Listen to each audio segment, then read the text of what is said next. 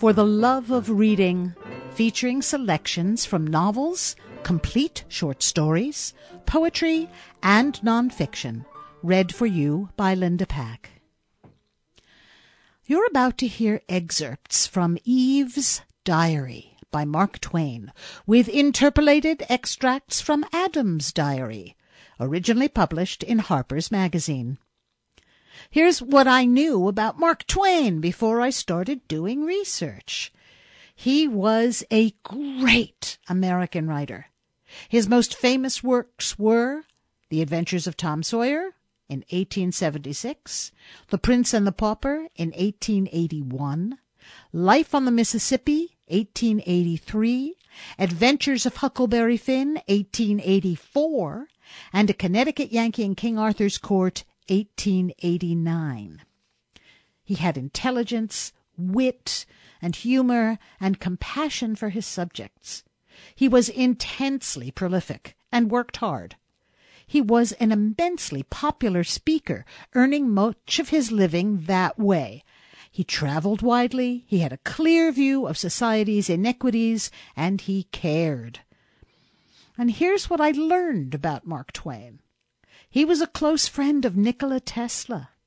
He had a keen sense of scientific curiosity and patented several inventions. And he lost a lot of the money he made from his writing on failed investments, mostly in new technologies. And he loved his wife, Olivia Langdon Clemens, very, very, very much. She introduced him to socialists, principled atheists, and activists for women's rights and social equality. Their marriage lasted 34 years, until Olivia's death in 1904. Shortly after that, in Christmas 1905, Twain wrote Eve's Diary. It is widely believed that he wrote this as a tribute to his late beloved Livy. Excerpts from Eve's Diary, with interpolated extracts from Adam's Diary, by Mark Twain. Saturday. I am almost a whole day old now. I arrived yesterday. That is, as it seems to me. And it must be so, for if there was a day before yesterday, I was not there when it happened, or I should remember it. It could be, of course, that it did happen and that I was not noticing. Very well. I will be very watchful now, and if any day before yesterday's happened, I will make a note of it. It will be best to start right and not let the record get confused, for some instinct tells me that these details are going to be important to the historian some day. For I feel like an experiment. I feel exactly like an experiment. It would be impossible for a person to feel more like an experiment than I do, and so I am coming to feel convinced that that is what I am, an experiment. Just an experiment and nothing more. Then, if I am an experiment, am I the whole of it? No, I think not. I think the rest of it is part of it. I am the main part of it, but I think the rest of it has its share in the matter. Is my position assured, or do I have to watch it and take care of it? The latter, perhaps. Some instinct tells me that eternal vigilance is the price of supremacy. That is a good phrase, I think, for one so young. Everything looks better today than it did yesterday. In the rush of finishing up yesterday, the mountains were left in a ragged condition, and some of the plains were so cluttered with rubbish and remnants that the aspects were quite distressing. Noble and beautiful works of art should not be subjected to haste, and this majestic new world is indeed a most noble and beautiful work. and certainly marvelously near to being perfect, notwithstanding the shortness of time. There are too many stars in some places, and not enough in others, but that can be remedied presently, no doubt. The moon got loose last night and slid down and fell out of the scheme. A very great loss. It breaks my heart to think of it. There isn't another thing among the ornaments and decorations that is comparable to it for beauty and finish. It should have been fastened better. If only we can get it back again. But of course there's no telling where it went to. And besides, whoever gets it will hide it. I know it because I would do it myself. I believe I can be honest in all other matters, but I already begin to realize that the core and center of my nature is love of the beautiful, a passion for the beautiful, and that it would not be safe to trust me with a moon that belonged to another person, and that person didn't know I had it. I could give up a moon that I found in the daytime, because I should be afraid someone was looking. But if I found it in the dark, I'm sure I should find some kind of an excuse for not saying anything about it. For I do love moons. They are so pretty and so romantic. I wish we had 5 or 6. I would never go to bed. I should never get tired of lying on the moss bank and looking up at them. Stars are good, too. I wish I could get some to put in my hair. But I suppose I never can. You'd be surprised to find out how far off they are, for they do not look it. When they first showed last night, I tried to knock some down with a pole, but it didn't reach, which astonished me. Then I tried shying dirt clods until I was all tired out, but I never got one, because I'm left-handed and cannot throw good. Even when I aimed at the one I wasn't after, I couldn't hit the other one, though I did make some close shots, for I saw the black blot of the clod sail right into the midst of the golden clusters 40 or 50 times, just barely missing them, and if I could have held out a little longer, maybe I could have got one. So I cried a little, which is natural, I suppose, for one of my age, and after I was rested, I got a basket and started for a place on the extreme rim of the circle, where the stars were close to the ground, and I could get them with my hands, which would be better anyway, because I could gather them tenderly then and not break them. But it was farther than I thought, and at last I had to give it up. I was so tired, and I couldn't drag my feet another step, and besides they were sore and hurt me very much. I couldn't get back home. It was too far and turning cold. But I found some tigers and nestled in among them, and was most adorably comfortable, and their breath was sweet and pleasant, because they live on strawberries. I'd never seen a tiger before, but I knew them in a minute by the stripes. If I could have one of those skins, it would make a lovely gown. Today I am getting better ideas about distances. I was so eager to get a hold of every pretty thing that I giddily grabbed for it, sometimes when it was too far off, sometimes when it was but 6 inches away, but seemed a foot, alas, with thorns between. I learned a lesson. Also, I made an axiom, all out of my own head, my very first one. The scratched experiment shuns the thorn. I think it is a very good one for one so young. I followed the other experiment around yesterday afternoon, at a distance, to see what it might be for, if I could. But I was not able to make it out. I think it is a man. I had never seen a man, but it looked like one, and I feel sure that that is what it is. I realize that I feel more curiosity about it than any of the other reptiles, if it is a reptile, and I suppose it is, for it has frowsy hair and blue eyes and looks like a reptile. It has no hips. It tapers like a carrot. When it stands, it spreads itself apart like a derrick. So I think it is a reptile, though it may be architecture. I was afraid of it at first and started to run every time it turned around, for I thought it was going to chase me. But by and by I found it was only trying to get away, so after that I was not timid any more, but tracked it along several hours about 20 yards behind, which made it nervous and unhappy. At last it was a good deal worried and climbed a tree. I waited a good while, and gave it up and went home. Today, the same thing over. I've got it up the tree again. Sunday. It is up there yet, resting, apparently. But that is a subterfuge. Sunday isn't the day of rest. Saturday is appointed for that. It looks to me like a creature that is more interested in resting than anything else. It would tire me to rest so much. It tires me just to sit around and watch the tree. I do wonder what it is for. I never see it do anything.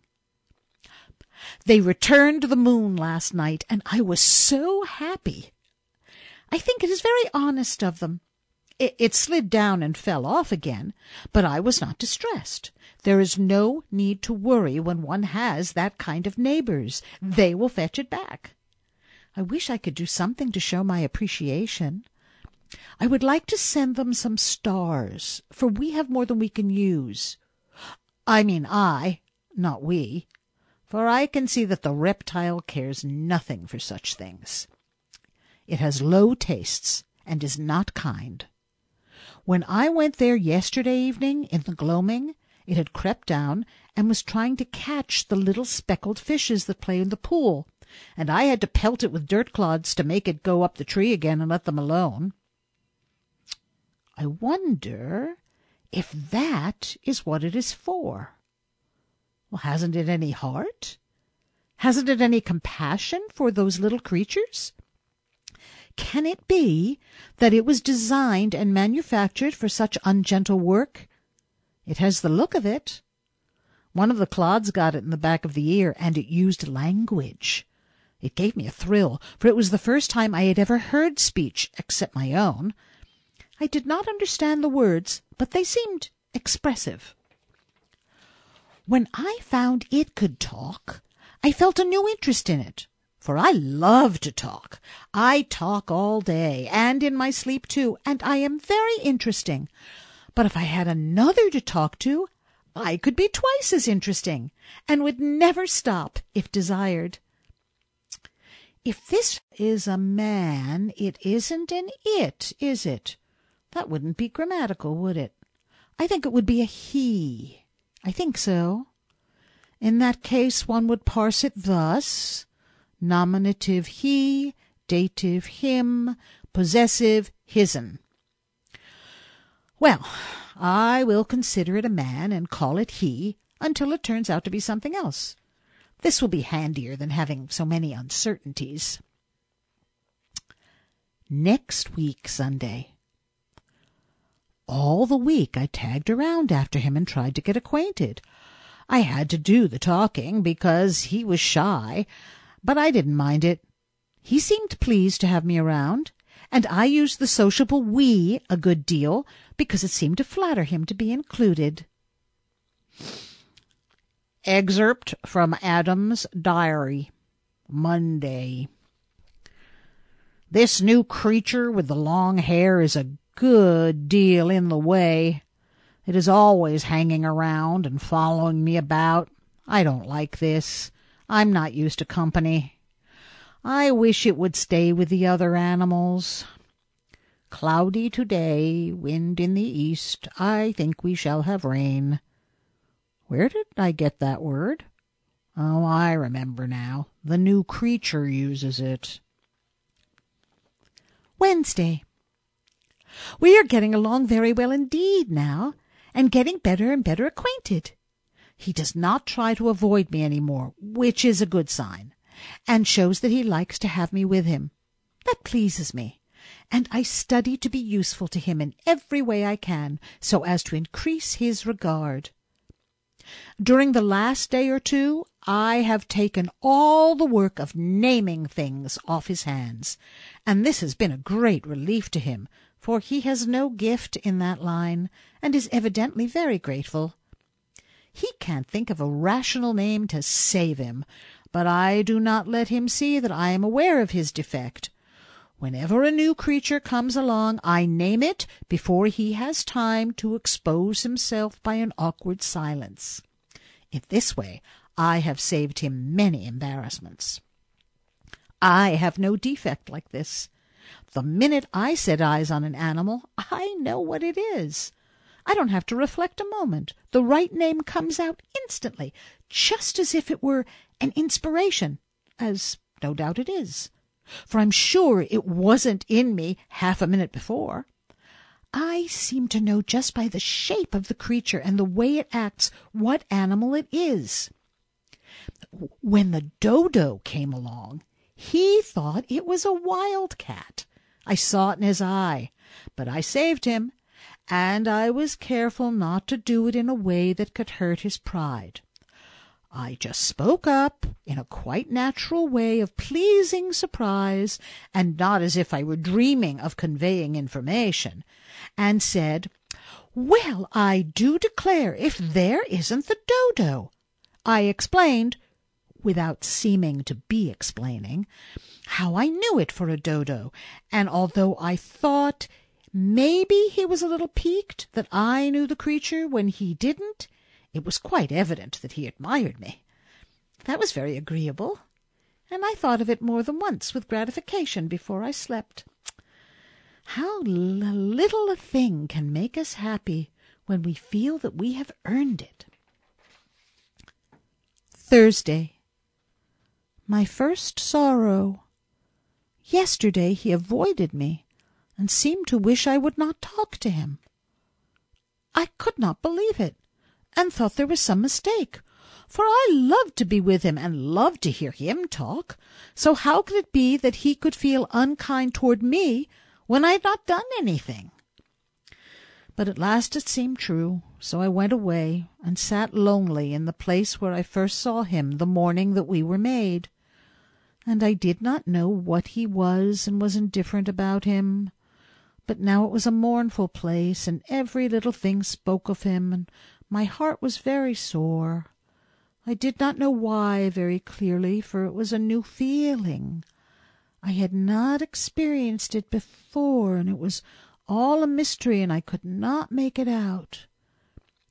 But when the night came, I could not bear the lonesomeness, and went to the new shelter which he has built to ask him what I had done that was wrong, and how I could mend it and get back his kindness again. But he put me out in the rain, and it was my first sorrow. Sunday. It is pleasant again now, and I am happy, but those were heavy days. I do not think of them when I can help it. I tried to get him some of those apples, but I cannot learn to throw straight. I failed, but I think the good intention pleased him. They are forbidden, and he says I shall come to harm. But so I come to harm through pleasing him. What shall I care for that harm? Extract from Adam's Diary, Saturday. The new creature eats too much fruit. We are going to run short, most likely. We again. Oh, that is its word. Mine too now, from hearing it so much. Good deal of fog this morning. I do not go out in the fog myself. The new creature does. It goes out in all weathers and stumps right in with its muddy feet. And talks. It used to be so pleasant and quiet here. Monday. This morning I told him my name, hoping it would interest him. But he did not care for it. It is strange. If he should tell me his name, I would care. I think would be pleasanter in my ears than any other sound. He talks very little. Perhaps it is because he is not bright, and is sensitive about it, and wishes to conceal it. It is such a pity that he should feel so, for brightness is nothing, that the values lie. I wish I could make him understand that a loving good heart is riches, and riches enough, and that without it intellect is poverty. Though he talks so little, he has quite a considerable vocabulary. This morning he used a surprisingly good word. He evidently recognized himself that it was a good one, for he worked it in twice afterwards casually. It was good casual art. Still, it showed that he possesses a certain quality of perception. Without a doubt, that seed can be made to grow if cultivated. Where did he get that word? I do not think I have ever used it. Extract from Adam's diary. Monday. The new creature says its name is Eve. Well, that is all right. I have no objections. Says it is to call it by that when I want it to come. I said it was superfluous then. The word evidently raised me in its respect, and indeed it is a large, good word, and will bear repetition. It says it is not an it is a she. This is probably doubtful, yet it is all one to me. What she is were nothing to me if she would but go by herself and not talk. I believe I see what the week is for. It is to give time to rest up from the weariness of Sunday. Seems a good idea. She has been climbing that tree again, clotted her out of it. She said nobody was looking. Seems to consider that a sufficient justification for the chancing of any dangerous thing. Told her that. The word justification moved her admiration. And envy, too, I thought. It is a good word. No, he took no interest in my name. I tried to hide my disappointment, but I suppose I did not succeed. I went away and sat on the moss bank with my feet in the water. It is where I go when I hunger for companionship, someone to look at, someone to talk to. It is not enough. That lovely white body painted there in the pool, but it is something, and something is better than utter loneliness. It talks when I talk. It is sad when I am sad. It comforts me with its sympathy. It says, "Do not be downhearted, you poor friendless girl. I will be your friend." It is a good friend to me, and my only one. It is my sister. That first time she forsook me, I shall never forget that. Never, never. My heart was lead in my body. I said, she was all I had, and now she's gone. In my despair, I said, break my heart. I cannot bear my life any more, and hid my face in my hands, and there was no solace for me. And when I took them away, after a little, there she was again, white and shining and beautiful, and I sprang into her arms. It was perfect happiness. I had known happiness before, but it was not like this, which was ecstasy. I never doubted her afterward. Sometimes she stayed away, maybe an hour, maybe almost the whole day. But I waited and did not doubt. I said, she's busy, or she has gone on a journey, but she will come.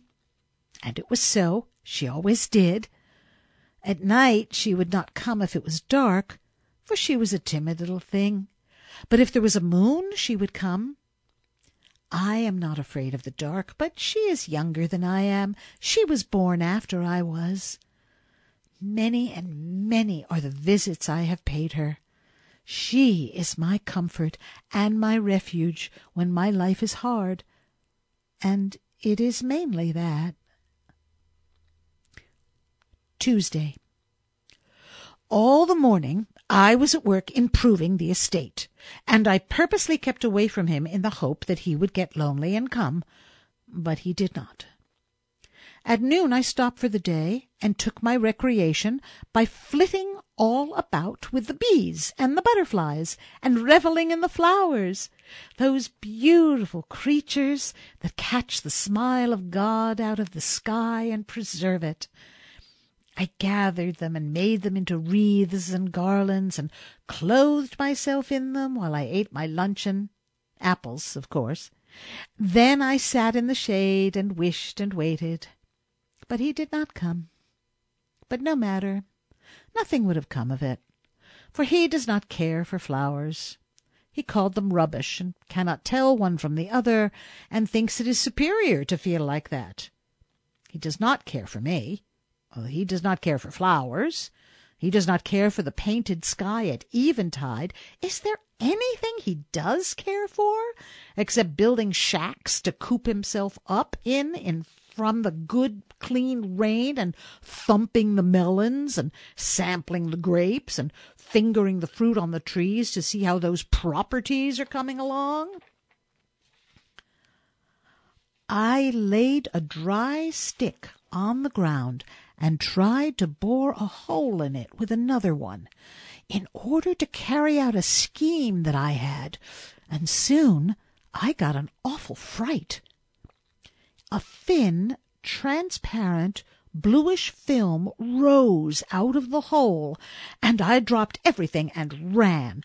I thought it was a spirit, and I was so frightened, but I looked back, and it was not coming, so I leaned against a rock, and rested, and panted, and let my limbs go on trembling until they got steady again.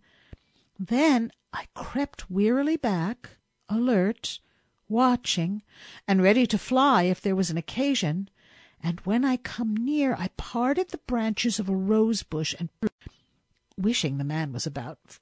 I was looking so cunning and pretty, but the sprite was gone. I went there, and there was a pinch of delicate pink dust in the hole. So I put my finger in to feel it and said, "Ouch!" and took it out again. It was a cruel pain. I put my finger in my mouth, and by standing first on one foot and then the other, and grunting, I presently eased my misery. Then I was full of interest, and began to examine. I was curious to know what the pink dust was. Suddenly the name of it occurred to me, though I had never heard of it before. It was fire. I was certain of it as a person could be of anything in the world, so without hesitation I named it that, fire. I had created something that didn't exist before. I had added a new thing to the world's uncountable properties. I realized this, and was proud of my achievement, and was going to run and find him and tell him about it, thinking to raise myself in his esteem. But I reflected and did not do it. No, he would not care for it. He would ask what it was good for. And what could I answer? For if it was not good for something, but only beautiful, merely beautiful. So I sighed and did not go, for it wasn't good for anything. It could not build a shack. It could not improve the melons. It could not hurry a fruit crop. It was useless. It was a foolishness and a vanity. He would despise it and say cutting words. But to me it was not despicable. I said, "Oh, you fire, I love you, you dainty pink creature, for you are beautiful, and that is enough," and was going to gather it to my breast, but refrained. Then I made another maxim out of my head, though it was so nearly like the first one that I was afraid it was only a plagiarism. The burnt experiment shuns the fire. I made it again, And when I had a good deal of fire dust, I emptied it into a handful of dry brown grass, intending to carry it home and keep it always and play with it. But the wind struck it, and it sprayed up and spat out at me fiercely, and I dropped it and ran. And when I looked back, the blue spirit was towering up and stretching and rolling away like a cloud, and instantly I thought of the name of it, Smoke, though upon my word I had never heard of smoke before. Soon brilliant yellow and red flares shot up through the smoke, and I named them in an instant. Flames! And I was right, too, for these were the very first flames that had ever been in the world.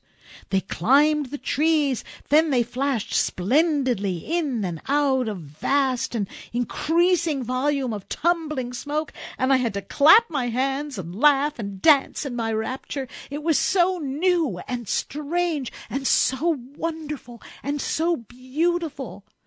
Well, he came running and stopped and gazed and said not a word for many minutes. Then he asked what it was. It was too bad that he should ask such a direct question. I had to answer it, of course, and I did. I said it was fire. If it annoyed him that I should know and he must ask, that was not my fault. I had no desire to annoy him. After a pause, he asked, "How did it come?" Another direct question, and it also had to have a direct answer. "I made it." The fire was traveling farther and farther off. He went to the edge of the burned place and stood looking down and said, "What are these?" "Fire coals." He picked up one to examine it, but changed his mind and put it down again. Then he went away. Nothing interests him. But I was interested. There were ashes, gray and soft and delicate and pretty.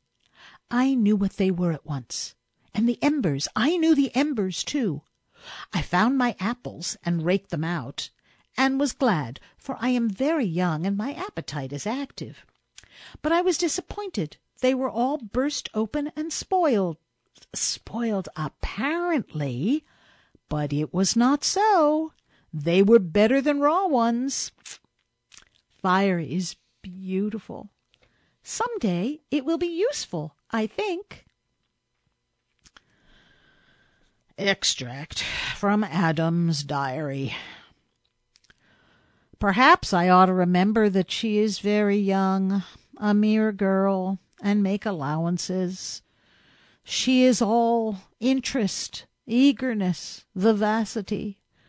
The world is to her a charm, a wonder, a mystery, a joy. She can't speak for delight when she finds a new flower. She must pet it and caress it and smell it and talk to it and pour out endearing names upon it. And she is color mad. Brown rocks, yellow sand, gray moss, green foliage, blue sky, the pearl of the dawn, the purple shadows on the mountains, the golden islands floating in the crimson seas at sunset, the pallid moon sailing through the shredded cloud wreck, the starred jewels glittering in the wastes of space. None of them is of any practical value as far as I can see, but because they have color and majesty, that is enough for her, and she loses her mind over them. If she could quiet down and keep still a couple of minutes at a time, it would be a reposeful spectacle. In that case, I think I could enjoy looking at her. I'm sure I could. For I am coming to realize that she is quite a remarkably comely creature, lithe, slender, trim, rounded, shapely, nimble, graceful, and once when she was standing marble white and sun-drenched on a boulder, with her young head tilted back and her hand shading her eyes, watching the flight of a bird in the sky, I recognized that she was beautiful. Monday noon. If there is anything on the planet that she is not interested in, it is not in my list. There are animals that I'm indifferent to, but it is not so with her. She has no discrimination. She takes to all of them. She thinks they are all treasures. Every new one is welcome. When the mighty Brontosaurus came striding into camp, she regarded it as an acquisition. I considered it a calamity. That is a good example of the lack of harmony that prevails in our view of things. She wanted to domesticate it. I wanted to make it a present of the homestead and move out. She believed it could be tamed by kind treatment and would be a good pet.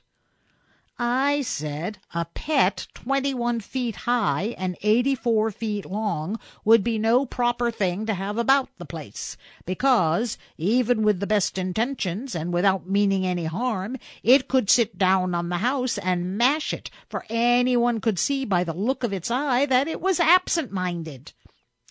Still, her heart was set upon having that monster, and she wouldn't give it up. She thought we could start a dairy with it, and wanted me to help milk it. But I wouldn't. It was too risky. The sex wasn't right, and we hadn't any ladder anyway. Then she wanted to ride it and look at the scenery. 30 or 40 feet of its tail was lying on the ground like a fallen tree, and she thought she could climb it, but she was mistaken. When she got to the steep place, it was too slick, and down she came. She would have hurt herself but for me. Was she satisfied now? No, nothing ever satisfies her but demonstration. Untested theories are not in her line. She won't have them. It is the right spirit, I concede it. It attracts me. I feel the influence of it. If I were with her more, I think I should take it up myself.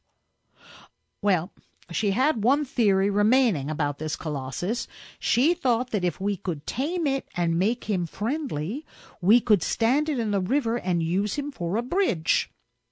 It turned out he was already plenty tame enough, at least as far as she was concerned, so she tried her theory, but it failed. Every time she got him properly placed in the river and went ashore to cross over him, he came out and followed her around like a pet mountain. Like the other animals. They all do that. Tuesday, Wednesday, Thursday, all without seeing him. It is a long time to be alone. Still, it is better to be alone than unwelcome. Friday. I saw him again for a moment last Monday at nightfall, but only for a moment. I was hoping he would praise me for trying to improve the estate, for I had meant well and worked hard. But he was not pleased, and turned away and left me. He was also displeased on another account. I tried once more to persuade him to stop going over the falls. That was because the fire had revealed to me a new passion, quite new and distinctly different from love, grief, and those others which I had already discovered. Fear, and it is horrible. I wish I had never discovered it. It gives me dark moments. It spoils my happiness. It makes me shiver and tremble and shudder. But I could not persuade him, for he has not discovered fear yet, and so he could not understand me. I had to have company. I was made for it, I think, so I have made friends with the animals. They are just charming, and they have the kindest disposition and the politest ways. They never look sour. They never let you feel that you are intruding. They smile at you and wag their tail if they've got one. And they're always ready for a romp or an excursion or anything you want to propose. I think they are perfect gentlemen. All these days we have had such good times, and it hasn't been lonesome for me ever. Lonesome? No, I should say not. Or there's always a swarm of them around, sometimes as much as 4 or 5 acres. You can't count them. And when you stand on a rock in the midst and look out over the furry expanse, it's so mottled and splashed and gay with color and frisking sheen and sunflash, and so rippled with stripes that you might think it was a lake, only you know it isn't. And there's storms of sociable birds, and hurricanes of whirring wings. And when the sun strikes all that feathery commotion, you have a blazing up of all the colors you can think of, enough to put your eyes out. We have made long excursions, and I have seen a great deal of the world, almost all of it, I think. And so I am the first traveler, and the only one. When we are on the march, it is an imposing sight. There's nothing like it anywhere. For comfort, I ride a tiger or leopard, because it is soft and has a round back that fits me, and because they're such pretty animals. But for long distance, or for scenery, I ride the elephant. He hoists me up with his trunk, but I can get off by myself when we are ready to camp, and he sits and I slide down the back way. The birds and animals are all friendly to each other, and there are no disputes about anything. They all talk. But it must be a foreign language, for I cannot make out a word they say. Yet they often understand me when I talk back, particularly the dog and the elephant. It makes me ashamed. It shows that they are brighter than I am, for I want to be the principal experiment myself. And I intend to be, too. I have learned a number of things and am educated now. But I wasn't at first. I was ignorant at first. At first it used to vex me, because, with all my watching, I was never smart enough to be around when the water was running uphill. But now I do not mind it. I have experimented and experimented until now I know it never does run uphill except in the dark. I know it does in the dark because the pool never goes dry, which it would, of course, if the water didn't come back in the night. It is best to prove things by actual experiment. Then you know. Whereas if you depend on guessing and supposing and conjecturing, you never get educated. Some things you can't find out, but you will never know you can't by guessing and supposing. No, you have to be patient and go on experimenting until you find out that you can't find out. And it is delightful to have it that way. It makes the world so interesting. If there wasn't anything to find out, it would be dull. Even trying to find out and not finding out is just as interesting as trying to find out and finding out. And I don't know but more so. The secret of the water was a treasure until I got it. Then the excitement all went away, and I recognized a sense of loss. So by experiment, I know that wood swims, and dry leaves, and feathers, and plenty of other things. Therefore, by all that cumulative evidence, you know that a rock will swim. But you have to put up with simply knowing it, for there isn't any way to prove it, up to now. But I shall find a way. Then that experiment will go. Such things make me sad, because by and by, when I have found out everything, there won't be any more excitements. And I do love excitement so. The other night I couldn't sleep for thinking about it. See, at first I couldn't make out what I was made for, but now I think it was to seek out all the secrets of this wonderful world and be happy and thank the giver of it all for devising it. I think there are many things to learn yet. I hope so. And by economizing and not hurrying too fast, I think they will last weeks and weeks. I hope so. When you cast up a feather, it sails away on the air and goes out of sight. Then you throw up a clod of dirt, and it doesn't. It comes down every time. I have tried it, and it is always so. I wonder why it is. Of course, it doesn't come down, but why should it seem to?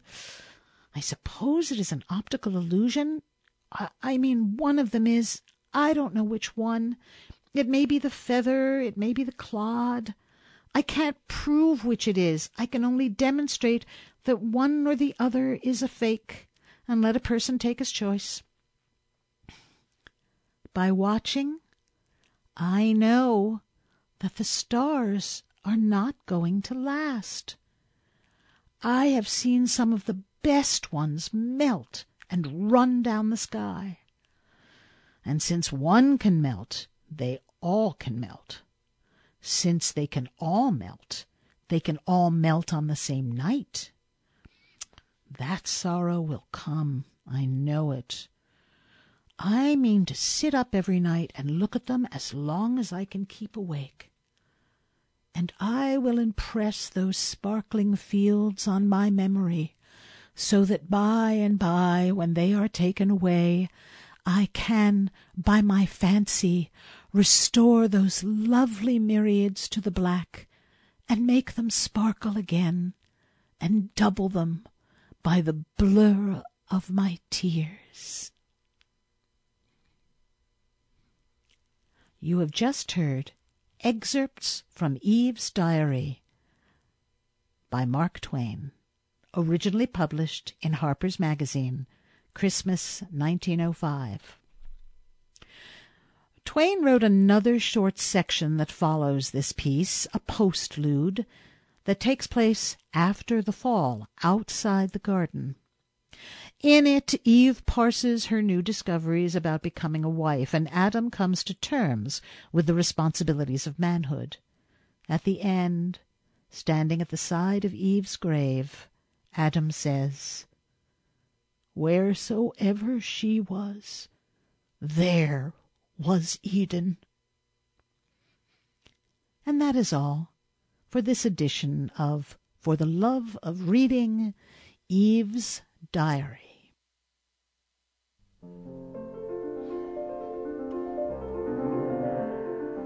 The material read on this edition of For the Love of Reading was selected, reviewed, edited, and performed by Linda Pack. The program was engineered by Alicia Bales.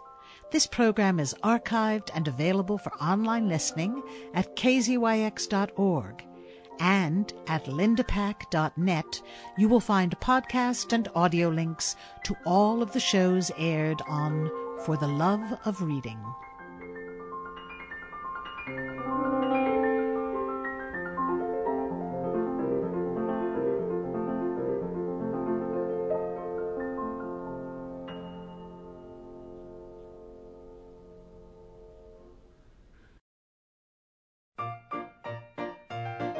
Mendocino County Remembered. Oral histories collected and published under the auspices of the Mendocino Historical Society for the American Bicentennial in 1976. Read by Linda Pack. Today, from Ukiah, the recollections of Elizabeth Scholl, born 1879. I was born up at a ranch between here and Ukiah. And this ranch that my father lived on was what was originally the Ranch Angle Ranch. He built a big stable out there, and old Seabiscuit, the famous racehorse, was kept out there when he wasn't being used for races. A lot of people went out there just to see him because Seabiscuit was known all over California, and even in the East for his racing. He was the gentlest thing you ever saw. I remember going out there, 'cause I was grown then. He had his own paddock, and I was going through the place with a man, and I said, "May we go and see him?" And he said, "Yes," but he said, "You're about the first one that's ever asked me. Other people just ram through." And I said, "Well, that wasn't the way I was taught." There was a racetrack in Ukiah, south of town. Well, that's just right out on the edge of the main part of town now. They had seats that were built up like in a lot of places, like in baseball gardens. And they weren't very comfortable, but they were there, and you could watch the races from there. Well, when we got our first saddle horse, it was a very beautiful thing. I used to ride her over that hill, and I'd ride her back, but I usually went through because it was easier. Now they call it Low Gap. I used to ride her to school when I taught there. Well, that's about the only place I taught. Then I got married. Now, you know, that's what you do. I remember all the wars. Oh, I certainly do, because I went down to sea at the Spanish-American War. The other people go, and the other two, I went to see some of my own go. It was boys and men that I knew and went to school with. They were young men, but I knew them. I have 2 sons that were in the last World War all the way through. Now, one was a paratrooper. You may know that I was most concerned about him and was so sorry because I got a letter from the man that was in the division he was in. He must have been a wonderful man because he wrote a letter to the mother of each boy in his group, and I had gotten his letter. This just broke my heart. I hate to think about it. When I got this letter, I thought, well, what a wonderful thing for a man to take time. I have a picture of him with the battalion, and I went one day, and this letter was in there, and I thought, oh, he's written an answer to my letter. And, of course, I took it down, and he had died. Died in action was written across. It just made me sick. Oh, no, don't worry. I've tasted everything in life. Now, other things I did that are past. Half my mind. Too many things, trying to crowd them all in. Well, no special days stand out in my mind. Of course, the sorrows that you have, they stay there. I just try to forget them and think, well, that's a part of life. I accept it and go on. That's all you can do. Oh, I love to think of the country and my home, and that I had the opportunity to be there, to watch the turkeys go to their nest that they'd stowed off in the hills, and all the beautiful flowers, and those beautiful white lilies we'd gather on the hill. I was a flower lover. Well, I am yet. And we used to go for picnics, just any place we'd happen to want to go. I'd roam the hills and the dales and the valley as much as I could as a younger person, and then I used to take my children there after they were born. We liked to go and camp out overnight. I am a lover of the hills and nature. I really am. And I can see beauty in things, even when other people say they don't see anything. I don't know why. Because you get up and go out in the morning, and you look at the sky, and you look at the sun coming up or going down. It's a beautiful sight. To me it is. There's beauty in it if you can stop and look at it and think about it. I go and get up even yet, old gal that I am, and go out in the backyard and look at the mountains on either side. Could you see anything more beautiful than those mountains and the valley? No, you can't. God gave us that, and He gave it to us to enjoy. You got to get up every morning. This has been a production of Mendocino County Public Broadcasting. KZYX, Philo 90.7 FM, KZYZ, Willits and Ukiah 91.5 FM, and Fort Bragg at 88.1 FM. You can find more content like this on our website at kzyx.org, and consider donating by clicking the red donate button in the upper right corner. Thank you for listening.